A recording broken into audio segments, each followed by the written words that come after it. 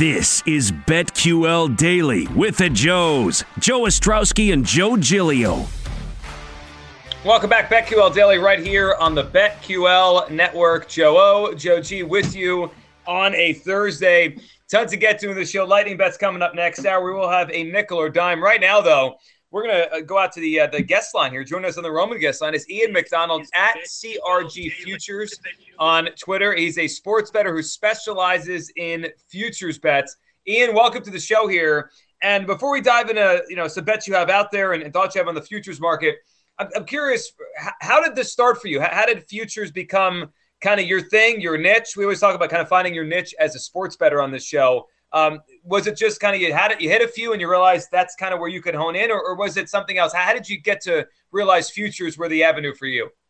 I didn't have the time to do a lot of the daily work that a lot of guys do, when they're grinding over games, on a daily basis with their power rankings and such. So for me, it was easier to take a, bigger picture look, at the leagues and the players. Took less time and, obviously found a lot better prices out there. So better chances to make some money. The drawback is that you're going to have some money locked up, for several months at a time, depending on what you're voting on. And that's, a lot of people may not like that. A lot of casual bettors. But I hit a couple early on after sports betting was legalized in Illinois and, thought that I could make something of this. And then last year I had a really good baseball season, 2021, and that really set me on my way. It told me that I could do this. So I've been doing it ever since, and a lot of fun. It had some big hits too. So it's been profitable. Nice. I feel the exact same way, but doing the content thing, you feel like you have to talk about the night's games, but I certainly prefer playing the market, buying low. If you want to sell, you can get out of stuff high when the market's high on some teams or some specific players, if you go that road as well. Which sports do you specialize in? You mentioned that you did well in baseball, but which sports do you think you have a stronger feel for, maybe some of the awards, divisions, all sorts of futures markets?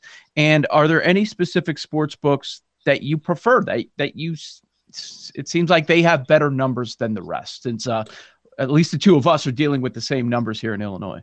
Right. The major sports are the ones that I've been doing. Although I had some success in baseball. I had a Salvador Perez to lead Major League Baseball in home runs last year, 500-1.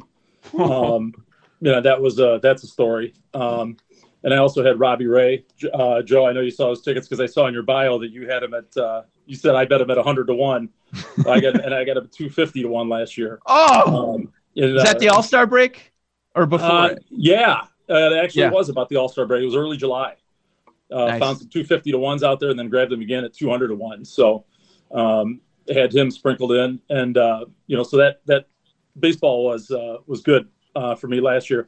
The one thing I did do this year was hockey, the NHL. I did some stuff a little bit different. I wanted to become more familiar with the advanced numbers in hockey.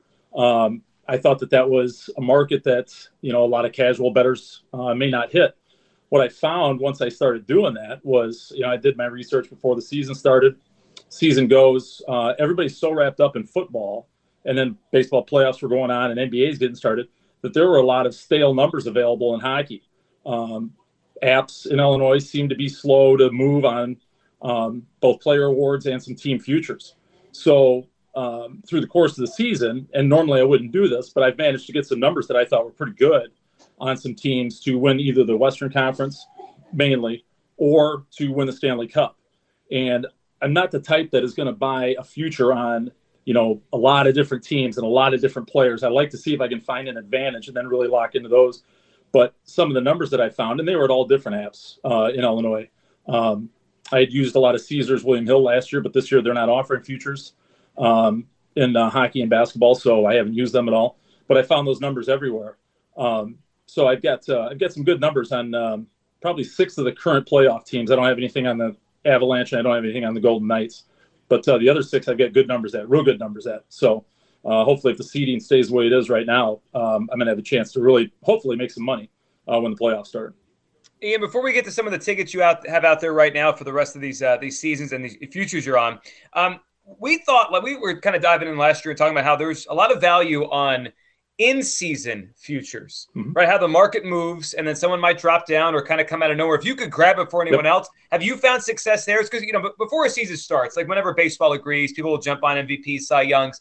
But Joe, and I imagine you both hit Robbie Ray somewhere in the middle of the season when he was down. Bryce Harper 30-1 last year in August before he went on a real crazy run to win the MVP. Do you do that too? Do you jump on in-season futures? Yes, that's where almost all of the futures that I do on players is done because of the ebbs and flows of the season. You talked about Bryce Harper being 30-1. I saw him at 80-1 at a point late in the season. Also, I had a ticket on Max Scherzer right around the trade deadline. Before he got traded, there was a small window of time before he got traded from the Nationals to the Dodgers when that trade was rumored. And FanDuel had 100-1 on him to win the Cy Young. And so I grabbed it because you know that if he goes to the Dodgers, he's going to be pitching in big games. And then you saw when he did get traded, I thought he was the leader, maybe second. He and Burns were neck and neck. He had the 2 bad starts right at the end of the year, but I thought that 100-1 ticket was live on him. I couldn't believe that I was able to find that before the trade actually happened. So those were a couple I got. I got Salvador Perez at 500-1 to win the home run. That was in early August. If you guys remember his season last year, he was having a real nice year. In early August, he homered in back-to-back games, and I looked and I found on Caesars William Hill at 500-1. I said, boy, that's a bad number, I think. I said, we'll take a chance here and grab it. And I did. And you know how it is. You think you found a steal on a guy, and it never fails. The next couple days, he goes out and pulls a hamstring or strains a groin or something. And, you might as well burn your money. Perez hit 7 home runs in the next 5 games after I bought that future. And so I'm thinking to myself, we got something here. And so I got back in on him at 40-1. And he was, I think, 2 back at that point. They were slow to move on him. So I had some good tickets on there. So that was another one where I got in. This year, I've got DeMar DeRozan early in the season at 500-1 to win the NBA MVP. And I got Jaren Jackson as a good story, too, at 490-1 to win Defensive Player of the Year. He was on I was watching games in early January when Memphis was making that run without John Morant. And he had a stretch, I think it was like maybe 5 games in early January. 4 of those, he blocked 5 or more shots. And I'm watching, he's thinking, I haven't seen him for Defensive Player of the Year. And I know there's more than the counting stats that go into it. So I did a little check-in, and I sent a message to a guy that I know that works at VSiN, who's big in the numbers. Jonathan Von Tobel does a lot of the NBA stuff. And he got back to me, and he said, I was just looking him up myself. And so we swapped a few messages, and then sure enough, there's kind of a movement born because his advanced numbers were great. And that's what I was curious about. Per 100 possession numbers defensively, they were 10 points better with him on the floor than with him off the floor. So it really seemed like a good bet. So I grabbed him at 490-1, small play. I went back to put more on it. It was gone. I was able to give him about 300-1 on DraftKings and got down there for a full unit. And then I've sprinkled in a little more here and there. So, if Jaren Jackson wins Defensive Player of the Year, I think I'll retire. So you guys don't hear from me. I'm on an island somewhere in the ocean. Very good. So do you have specific rules when making preseason futures bets? Is it only long shots? Because a lot of these great stories that you're sharing there are so many people that just make their futures bets before the season starts, then they hold them in their back pocket, then they don't check. But the real value is following it all season long. Mm-hmm. I don't have any real rules. I just try to make sure that I do enough research on. I don't want to say everybody, but I try to isolate a few guys. For example, this past year in football, in NFL, the only 2 preseason plays I made, and they weren't great numbers, but it was Josh Allen and Tom Brady to be MVP. And, they hung around almost the whole way. Brady was there to like week 17. Obviously ended up not winning it. But those were 2 guys that I liked, before the season started for, different reasons. Then I will look down, the list for some longer shots. And what I look for then is maybe somebody that finished the previous year strong. His last quarter of the season, he did, whatever. Baseball, he hit 320 and, whatever. So I try to see if we'll pick up where they left off last year. Josh Allen, I read a great article before last year on him about who he worked with in the offseason to overhaul his footwork, his techniques, everything. And he came out last year and killed it and had a ticket on him at a good number too. So, just trying to find some articles on guys to see what they did in the offseason. See if they were able to change some things up that maybe is going to allow them to, emerge in a race. So I don't have any hard and fast rules, but I do have a few things that I like to do before a season. So then I've missed on some numbers, on guys because of that. But like I said, it's worked pretty well so far for me. We're talking Ian McDonald, CRG Futures, specializing in future bets here. All right, college hoops, Ian's coming down the stretch. Conference futures right down to the wire here. Take us through some you have, any college bets you've made or you think might be worth jumping on now. I've got a couple that I made a while back that are right in the mix. One of them is in the Mountain West Conference, which has been really competitive this year. Colorado State was a preseason favorite. San Diego State was right there. I took Wyoming a couple of games into the conference season at 18-1. They had a great preseason schedule. I think they lost to Arizona. They got beat soundly. And I think they had maybe 2 3-point loss to Stanford was it. And so I took a look at them. Their coach out there, his name slips my mind, but he's in his second year out there. And I liked what I read, liked what I saw in the preseason. I thought at 18-1 they were worth it. They are right there in the mix right now with Boise. I also took Dayton. You guys probably remember, I want to say it was November when they beat Kansas in one of those preseason tournaments. I got Dayton right after that in the Atlantic 10, which is always a competitive league at the top. They were 18-1 also, and they're a game back of Davidson right now. So, I've got a shot with those two. I don't know. The Davidson plays Dayton here coming up towards the end of the season, so that'll be a big game for them. And I know that Wyoming's got a big game against San Diego State coming up. So if I can get past those hurdles, I think I got a shot to cash both of those bets. So we'll see. From a NCAA tournament standpoint, I don't do, and I'm probably a little different than most people. I will bet a team to make the Final Four instead of taking them to win it all because obviously if a team makes it to the Final Four, the teams are so balanced that anything can happen. I'd rather see a team get to the Final Four, and yes, you're not paying. You're not going to get as good a return, but they only have to win 4 games as opposed to 6. And the last 2 would have been their toughest ones. I like Texas Tech this year to potentially make a Final Four. They're at 30-1 right now. Last I looked, to win it all. But to get to the Final Four, they're about 6-1, 7-1 right in there. They made it a couple of years ago. Mark Adams was on that staff. I followed that team closely. I had a personal connection to them. So that's the team that I'm looking at right now. They defend you in the half court. That always travels.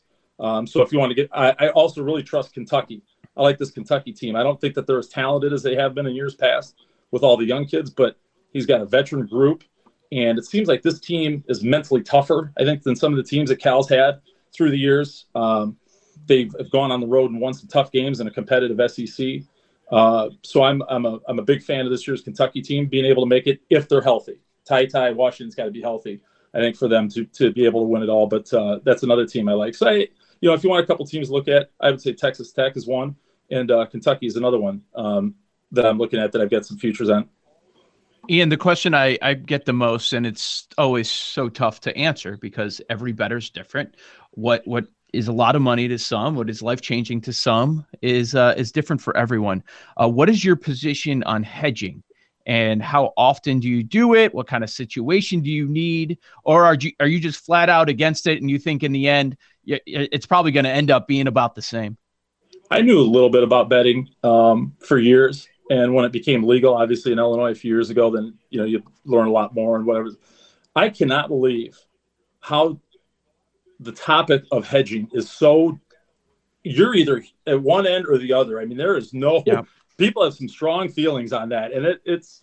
I was really surprised to find that out. I am a fan of hedging. I will do it whenever I can because I am a fan of locking in a profit, whenever possible. And it's one of the things I always say when it comes to hedging is I would rather not win than lose a bet. And by not winning, I mean I'm on one side, I'm going to hedge on the other, and if they cancel out or I win some pocket change, so be it. But I would rather do that than have a bet and be stubborn about it and then lose. So I'll do it when I can, when it's smart, when it's prudent to do, I will do it. But if I have a long shot that's maybe a couple games from winning an NCAA title or makes the semifinals of the Stanley Cup or something like that, and I get a chance to go on the other side, then yes, I definitely will do it. I don't do it early, and I don't do it, every time. But if I can lock in a profit, I'm going to do it. I mean, I got CRG stands for my daughter's initials, and so she's 1. So I got a mouth to feed here, so I will take the profit anytime I can get it. I do that, and I'm a fan of it. And I will tell casual bettors too that I think that they would prefer to see them make some money as opposed to losing a bet, even if it is a future that's not for very much. So some money's better than no money. That's for sure. Yes. Ian, we appreciate hopping on. Ian McDonald on the Roman guest line. Get a free online evaluation and ongoing care for ED, all from the comfort and privacy of your home. Go to GetRoman.com/BetQL now to get $15 off your first month. That's GetRoman.com/BetQL. We'll dive into tonight's college hoop slate next on the BetQL Network. You're locked into BetQL Daily with the Joes, Joe Ostrowski and Joe Giglio from BetQL.